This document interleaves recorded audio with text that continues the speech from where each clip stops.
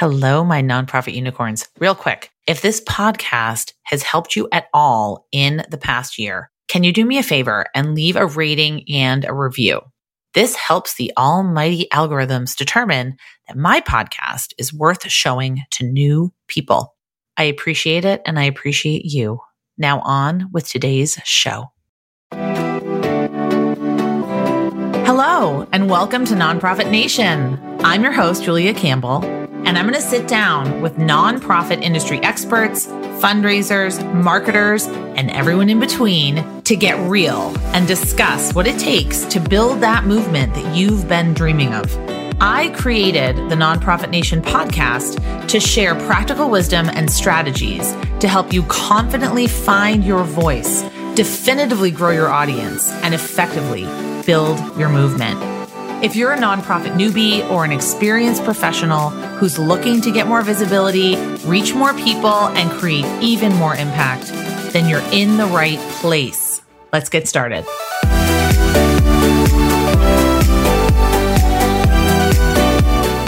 Hi, everyone. Welcome back to Nonprofit Nation. So thrilled to be here in your earbuds, in your car, wherever you're listening, folding laundry, driving the kids around. I know I really like to sometimes take the long way home from school drop off so that I can listen to a podcast. So anywhere you are, I'm really grateful to be here with you. Today, we're going to talk about something really interesting. So you have to kind of bear with me because it's not a topic that I think we talk about a lot in the sector. We're going to talk about overcoming money blocks and prosperity consciousness, which I'm really, really thrilled about. So my guest is Jarrett Ransom, also known as the Nonprofit Nerd. Jarrett has experience working in the trenches of the nonprofit community for about 20 years, and she's CEO of the Rayvan Group, LLC, in which she consults with tax-exempt businesses to see the future of their organization. Not just their immediate needs, but down the road, extending 3, 5, or 10 years and beyond. And Jarrett and I met because she serves as co-host of the Nonprofit Show, which is the daily live broadcast where the national nonprofit community comes together for problem solving, innovation, and reflection. I don't know how you do it daily, but maybe that's something else we need to talk about. I think it's so inspiring. And another little fact about Jarrett that I love, she and her son, they love to explore the great outdoors. They've currently visited 14 national parks so far and plan on seeing all of the U.S. national parks together. That's amazing. That's wonderful. So I want to welcome Jarrett to the podcast. Welcome. Thank you so very much. I'm sitting here like on the edge of my seat, just waiting to chime in. So thank you for that beautiful introduction and background of who I am. I'm really honored to be here with you. So national parks, what's next on the list? So we live in Arizona, and we also, in August last year, I bought a condo, a very small condo in Park City, Utah. So we spend our time between Arizona and Utah. And believe it or not, we haven't done the parks in California yet. And they're our neighbors. Like, we need to do that. So I think we're going to visit the California parks. But many of my clients, have gotten me to other parts of the nation. And so whenever that happens, I take him with me on occasion when I can make that happen. And we also get to check off some other national parks across the beautiful nation. So yeah, it's a lot of fun. You're now taking a little bit of a pivot, talking about some new topics, some things that you're personally interested in. And that's what we want to talk about today. So can you tell me about some of the work that you're doing now and sort of how you made that shift? Yeah, absolutely. Thanks for that open invitation. So I've been in the nonprofit sector 20 plus years. All I know truly is nonprofit. I actually like to say that I went to school before really nonprofit management was an opportunity for me. So I did mass communication and theater. And I love being kind of like in that spotlight. So yeah, we can certainly talk about the daily show for that. But what I realized over time truly was that, who I am, I was going to say a little bit, but that's not true. I'm a lot of bit. A lot of bit. A lot of bit. I'm going to put that on a shirt. I know. Are you a little bit or a lot of bit? I'm a lot of bit of like a hippie gypsy soul. very spiritual, very woo-woo at times. And I never thought that that had a place in my professional world. And then I thought to myself, well, who said that, right? Like, why am I thinking that? That's BS, if you don't mind me using that.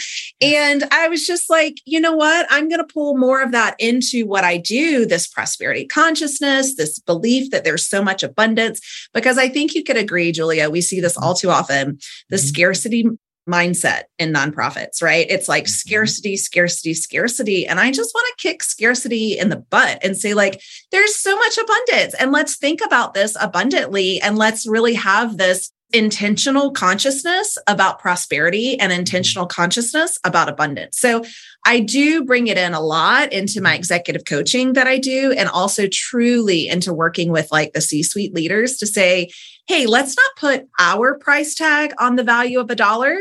Let's really just like open this up into this whole abundance space. So it's been a lot of fun because I've been bringing a lot of me into that professional world that, again, previously I was like, I don't think there's a place for that, but there absolutely is a place for that.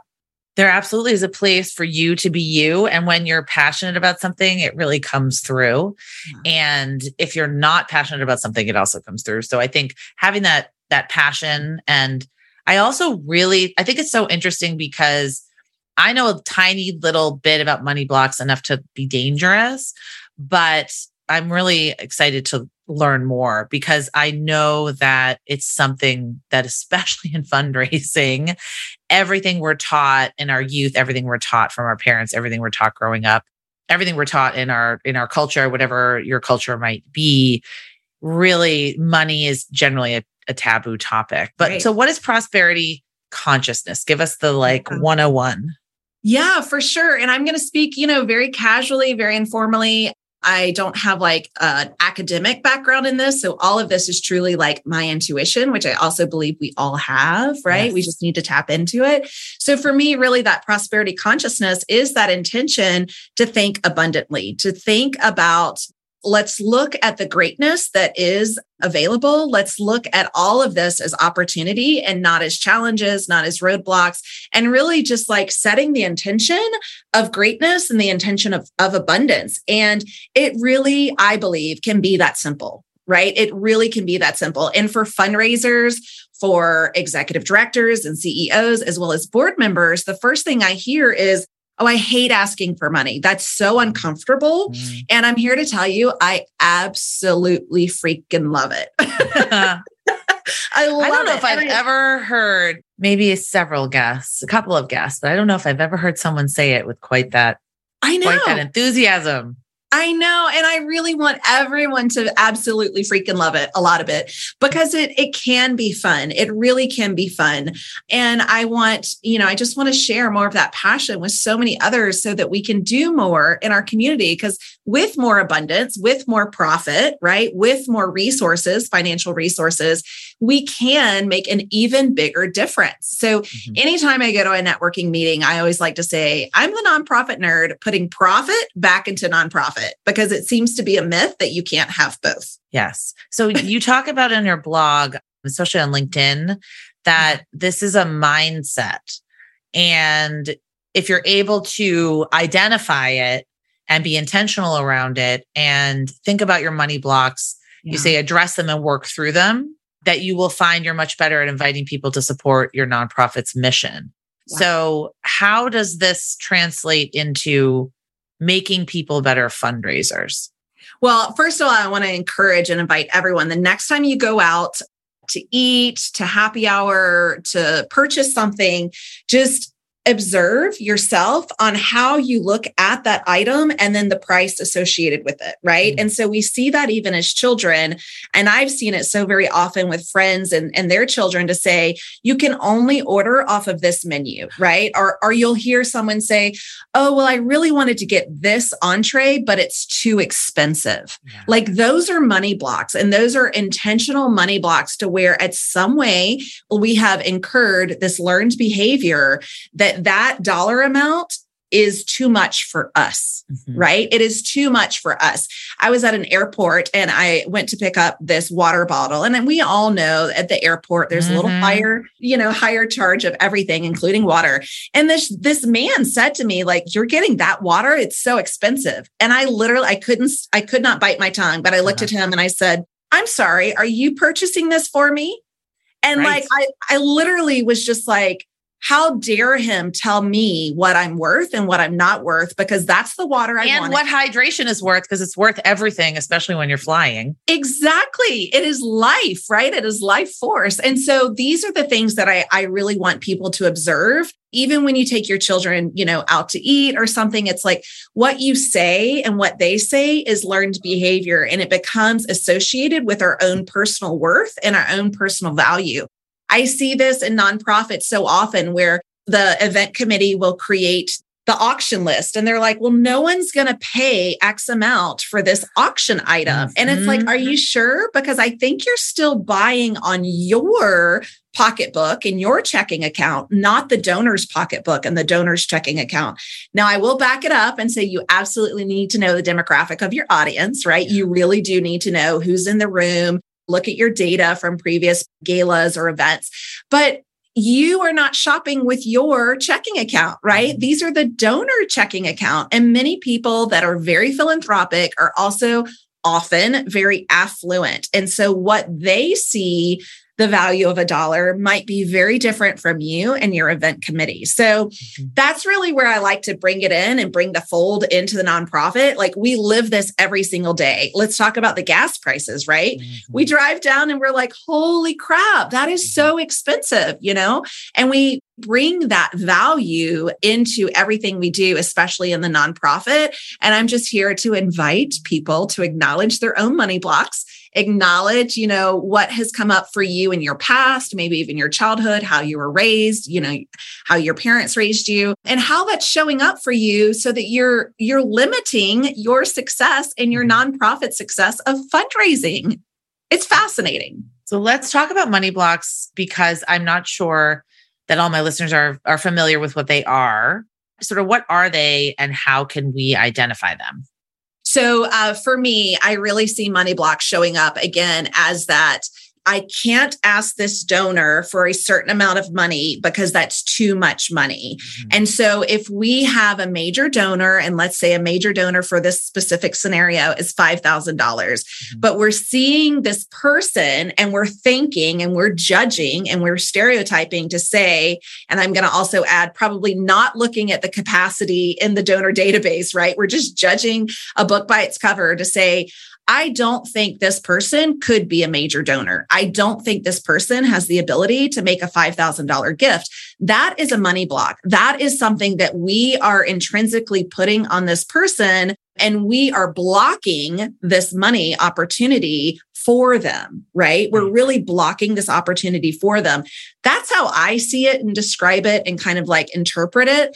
Again, I'm not academically, educated in this. So it really all for me comes, through intuition and intention and that form. And so I think there's so many times where we limit the success of our fundraising because we are uncomfortable asking for more. We're uncomfortable, asking for a certain dollar amount, which perhaps that donor, that investor, that supporter truly has the ability and the willingness to do that. But we ourselves attach our own money story of that's too much to that ask. I hope that makes more sense to the listeners.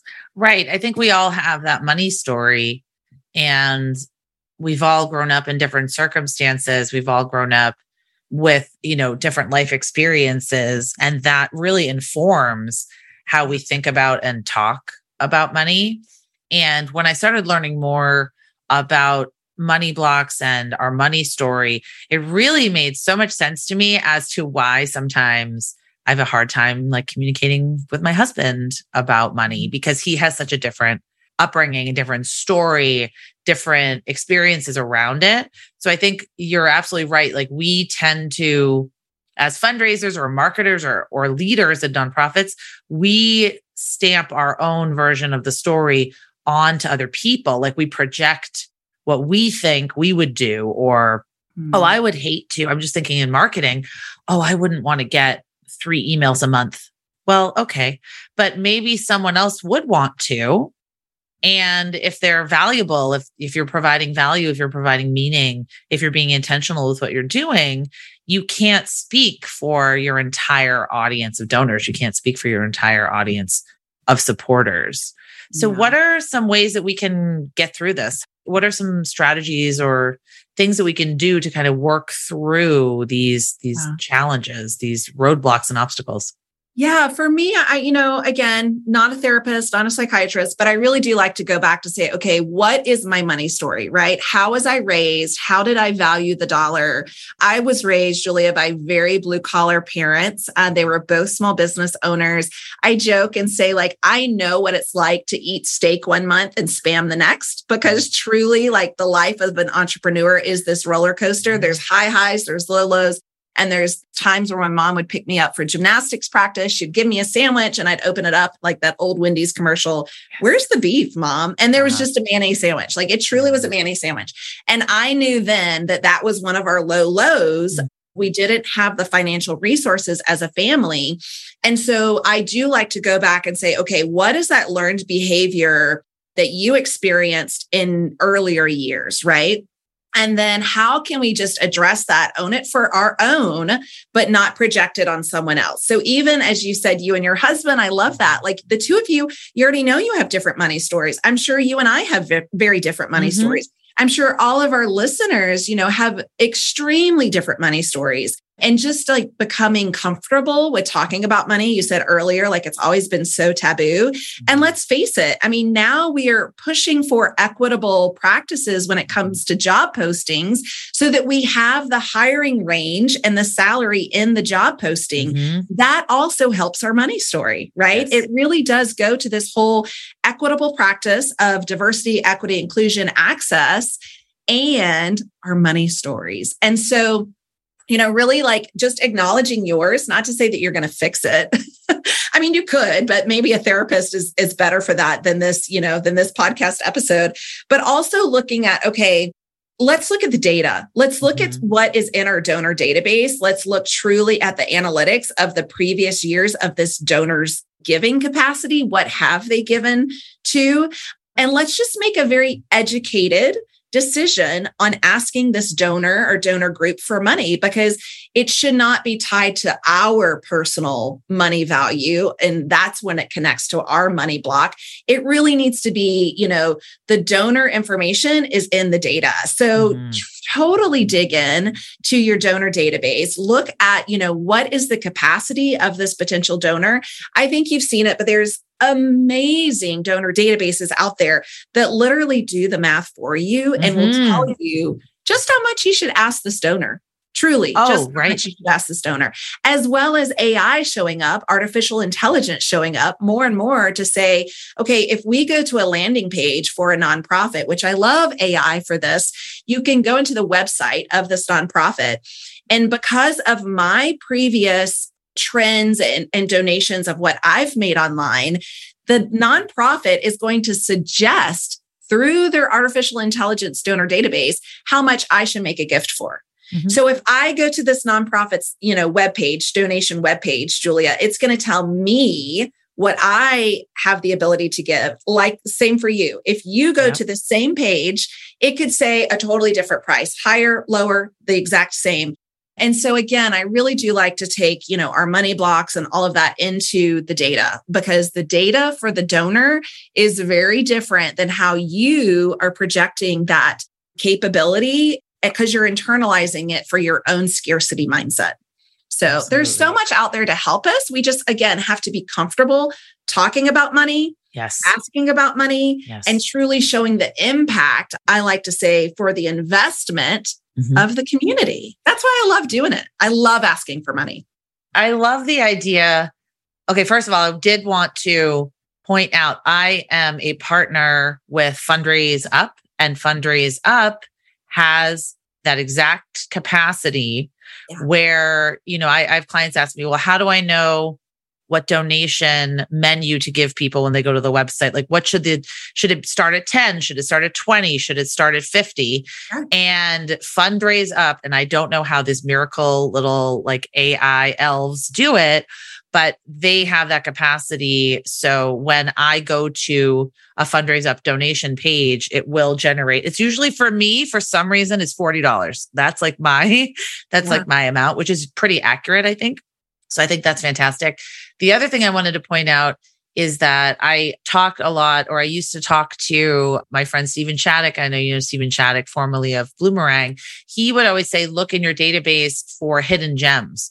So who is that monthly donor that made an extra gift? Yes. Or who is that major donor that donated extra on Giving Tuesday? Or who is this person that is, you can consistently see them donating more and more and more. So using the data, so it can be a little woo-woo, but it also can be data-informed fundraising, I think is a really important point as well. Yeah, I love data-informed fundraising. And the woo-woo side of me really gets to that place of, okay, it's not my place to put my attachment to money for this ask, right? So if we're going to ask, I just went and met someone for a $150,000 gift.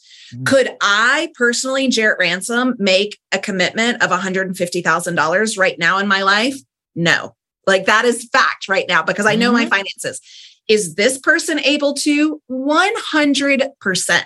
100%. And in fact, us asking this person $150,000 is the same as if they were to ask me for $20.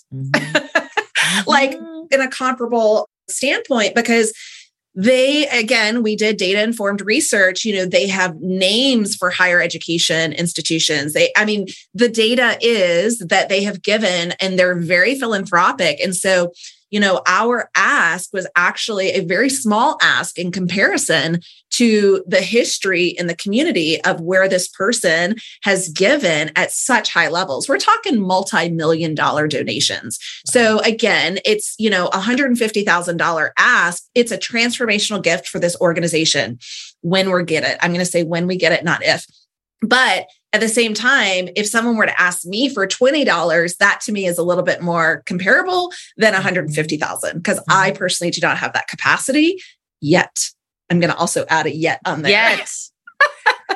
I see this so much in daily life, this mindset of, like you just said, I will get it. And you use the word yet. And all of that's really important, like the wording. And actually my spin instructor this morning, not on Peloton, in person, I know she didn't make up this quote, but I love this quote. She said to reframe things in your life when you have to do something to say, I get to do this. Yeah. So I don't have to do this. I get to do this because we're healthy, or at least I'm speaking just for myself and my own experience. We're healthy. We are available, we're physically able to go to spin class. Like we have time, we have resources, we have all of the things. So not I have to do this, I get to do this. And I was thinking, what if we just changed everything in our life to say, I don't have to, I get to. So that's what you're talking about with fundraising also. That's exactly what I'm talking about. And I have spent probably the last 10 years consciously connecting to more spiritual offerings. And I remember hearing that for the first time. And it was like, it's not that you have to fold your laundry, you get to fold your laundry. And there are millions of people out there that are dying to have laundry, right? They are dying to have clean water and the ability to have clean clothes on their back, right? And in the social sector that we work, we see the most dire of the most dire. And I personally despise doing laundry, but I'm also so very grateful and thankful that I have the resources to have laundry to fold. And so it could be as simple and as silly as that. But you're right.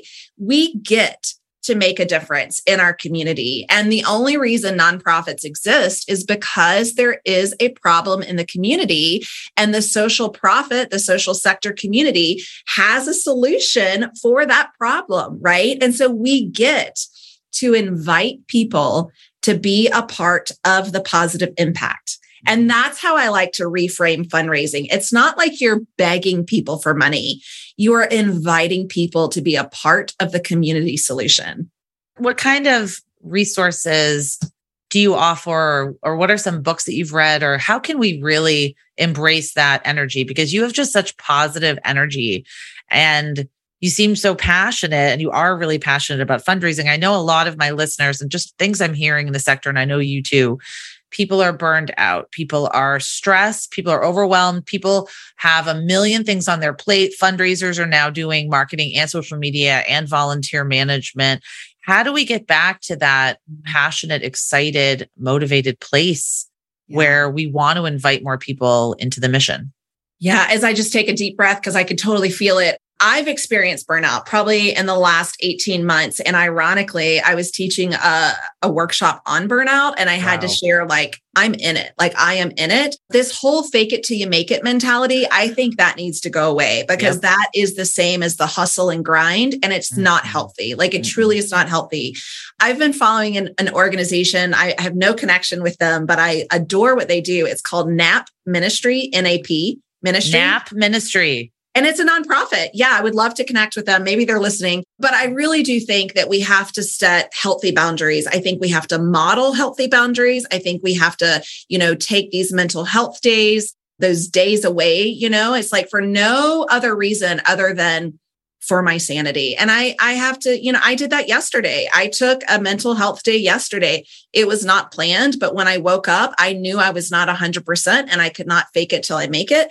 And I needed to just go slow. I really needed to go slow. So I think, when it comes to the burnout, when it comes to everything being piled on, I do really think less is more. And we always, I'm just as guilty, try to be in all the places, right? All the social media platforms, all the networking events, all the webinars. And the reality is that is not sustainable. That is really going to hurt us in our mental health space. And if you're not okay, your family is not okay. Your employees are not okay. Your donors are not okay. And just as you said, I love this, that you can read my passion in this. If you're not okay, other people will know that. Like they will see that you're not okay. And so I really do. I just want to take it back to healthy boundaries. Like less is more. And the more we can practice that and model that, I really think, we have to model that. It's going to show up for us in spades. I always recommend, like you said, if you're burned out, definitely taking the time to process and to, reconnect, and taking mental health and physical health days, but connecting yourself to the mission. Again, I think as fundraisers, maybe if you're not working in a very small organization, you can be disconnected from the day-to-day mission. I know that's happened to me several times as development director. And I wanted that passion of asking for money, but I just had spent, 3 days just answering email or like doing the font change on the annual report or something that was just so not related to the actual impact. Yeah. So I think getting back into the why and the reason that you love the cause or you love the mission or why the issue is important is just really vital to keeping that connection. But I love this. And we should have a whole different session on burnout, burnout and overwhelm and strategies, because it's definitely an issue that I struggle with. And you do a daily show. We should talk about that.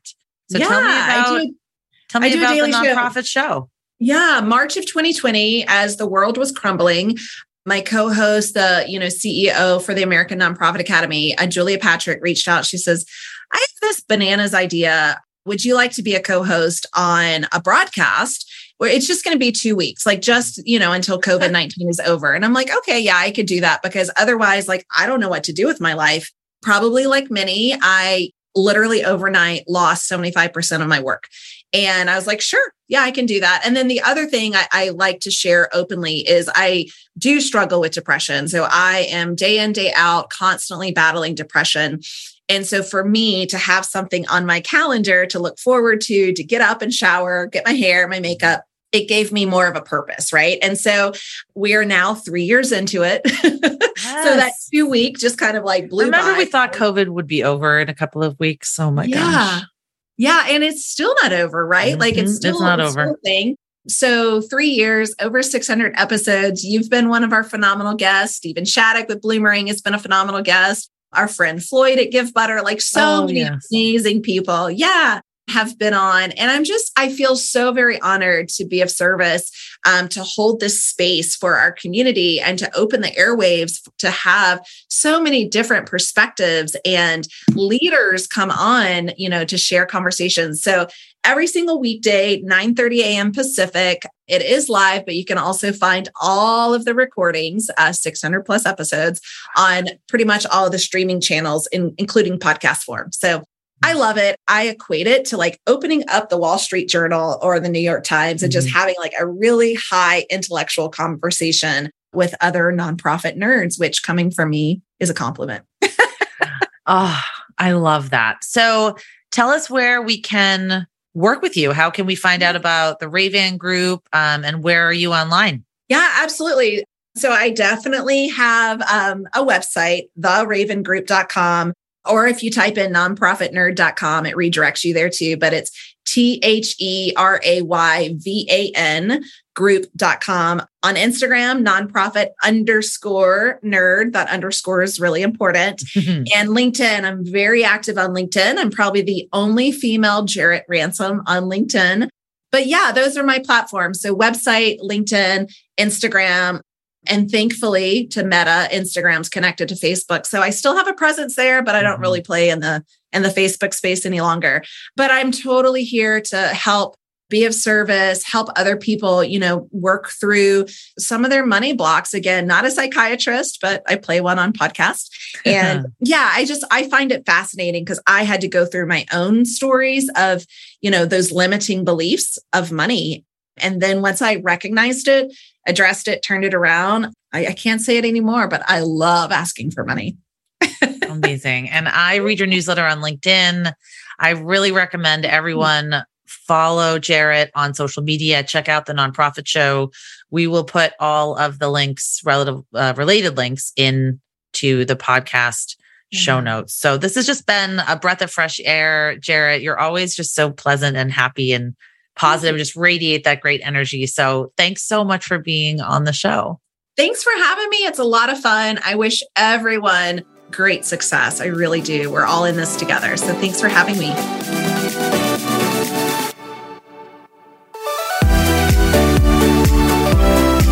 Well, hey there. I wanted to say thank you for tuning into my show and for listening all the way to the end. If you really enjoyed today's conversation, make sure to subscribe to the show in your favorite podcast app, and you'll get new episodes downloaded as soon as they come out. I would love if you left me a rating or a review because this tells other people that my podcast is worth listening to. And then me and my guests can reach even more earbuds and create even more impact. So that's pretty much it. I'll be back soon with a brand new episode. But until then, you can find me on Instagram at JuliaCampbell77. Keep changing the world, you nonprofit unicorn.